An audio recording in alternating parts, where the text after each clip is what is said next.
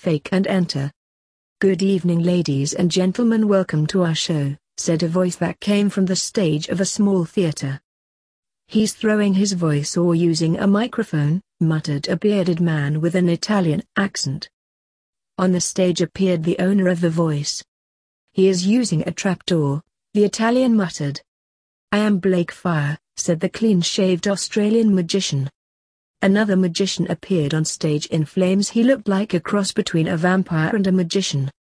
"Trapdoor and pyrotechnics," said the Italian. "And I am Max Starfire," said the vampire. "My assistant," said the first magician. The second sneered and snapped, "I'm your partner, Grandad." Max was the husband of Blake's granddaughter. He was older than he looked. "Max," snapped back Blake as he beckoned Max to come over to him. Blake removed his own top hat in a flourish. Max pulled a rabbit out of the hat, then opened the rabbit's mouth. Blake's eyes widened in horror and he screamed no. Max pulled a hat out of the rabbit's mouth. It killed the rabbit. Blake, who was covered in rabbit blood, screamed not again. "Bring down the curtains. The show's over." "How did they do that?" the Italian asked. Soon after, the Italian went to the theater's back door to meet the magicians. He wasn't alone. The fans and autograph hunters were there too. "Mr. Alexander, how did you do the trick with the rabbit?" asked the Italian when Blake walked out of the stage door. Blake was shaken. "I am sorry if it distressed you. I've told him 1,000 times not to try to pull a hat from a rabbit. It only ever ends up with people trying to ban our show again," Blake said. "But how did you do it?" asked the Italian. "A magician never reveals his secrets," said Blake reflexly. "I'm a magician. I am the Great Fonini," said the Italian, pronouncing his name as Fonini. "A serious you are the Great Fonini?" said Blake.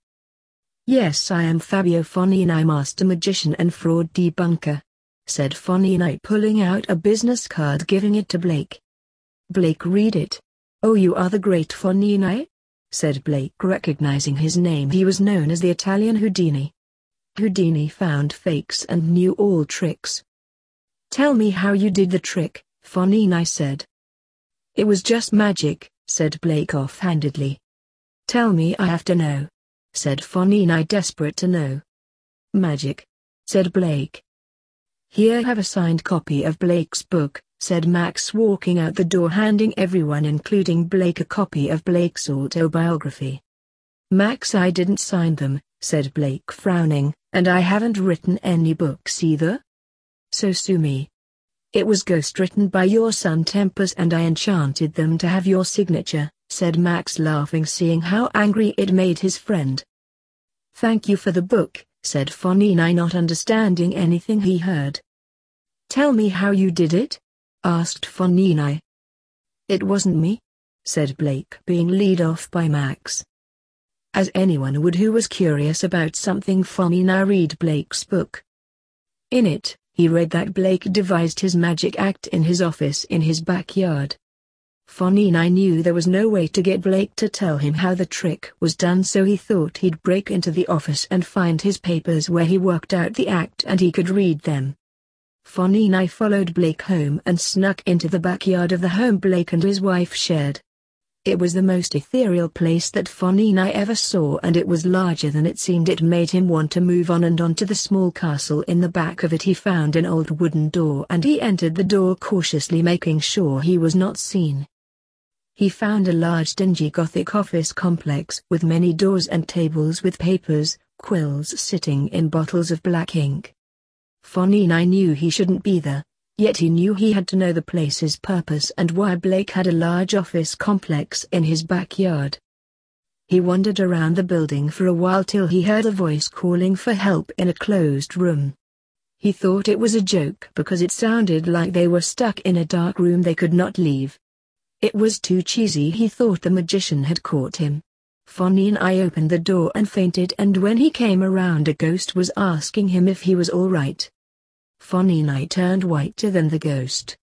The Italian ran down the corridor being followed by the ghost asking him why he was running. He ran for what seemed ages and ran into the oddest thing which did not seem out of place. It was a man of flesh and bone. The man fell over. The momentum of Fonini's running was so strong. "Who are you?" asked the man standing up. "He is the great Fonini." A voice behind him said it was not the ghost. Fonini turned to face the voice's owner to see something worse than a ghost. It was a Grim Reaper. "Oh my God. I am sorry I broke in and I set the ghost free," said the whimpering Italian crawling on the floor. The ghost started insulting him. The Reaper turned abruptly to the ghost. "Settle down, Freddy, he's scared," said the Reaper. "Why is he here?" the man asked. "I think he wants to know how Max pulled a hat out of a rabbit. He thought it was part of the act," said the Reaper. "Oh no, did he try that again?" said the man. "Yes, Necromancer, he did," said the Reaper to his son. Fonini put two and two together and realized the man was the noted serial killer known as the Necromancer. He was in more danger. He didn't know who was worse, the ghost, the Reaper, or the serial killer. He crawled to an open door to escape. A bony hand clasped his wrist and dragged him to his feet. "And may I ask what is this?" the hand's owner said, shaking Fonini's wrist. "Let him go, Dante, he's just a scared fan of Dad's magic show," said the Necromancer. "What is he doing in the afterlife? He's not dead," said Dante, releasing Fonini's wrist. The first Reaper looked like he was frowning in his attitude, but he had no eyes. "He asked me how Max pulled a hat out of a rabbit. I couldn't tell him how it was done, so he seems to have decided to ransack my magic act notes to find out how we did the trick," said Blake. "You are Blake Alexander?" said Fonini. "Are you surprised to find me lurking in my own office?" said the Reaper Blake quizzically. "No, just I wasn't expecting this den of monsters," said Fonini. "You stumbled upon the anteroom of the afterlife. The monsters aren't monsters, not all of us," said the Reaper Blake. "Hey!"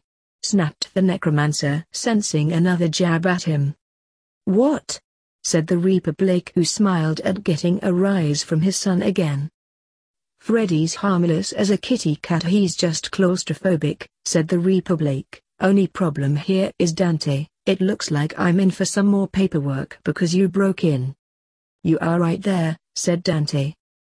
"What will we do with the phony then?" said the Necromancer. "Lance, you guide him out of the building and back to the street through the enchanted garden. He will only come back here if he's unaccompanied. In the garden I enchanted, so anyone who strays from here comes back. I didn't expect people would want to break into the afterlife," the Reaper Blake said. The Necromancer led Fonini to the street after saying thank you to Blake for being understanding and goodbye to them. Freddy was judged and put in a big room, while Blake returned to his office with a new pile of paper to sign. To his great annoyance,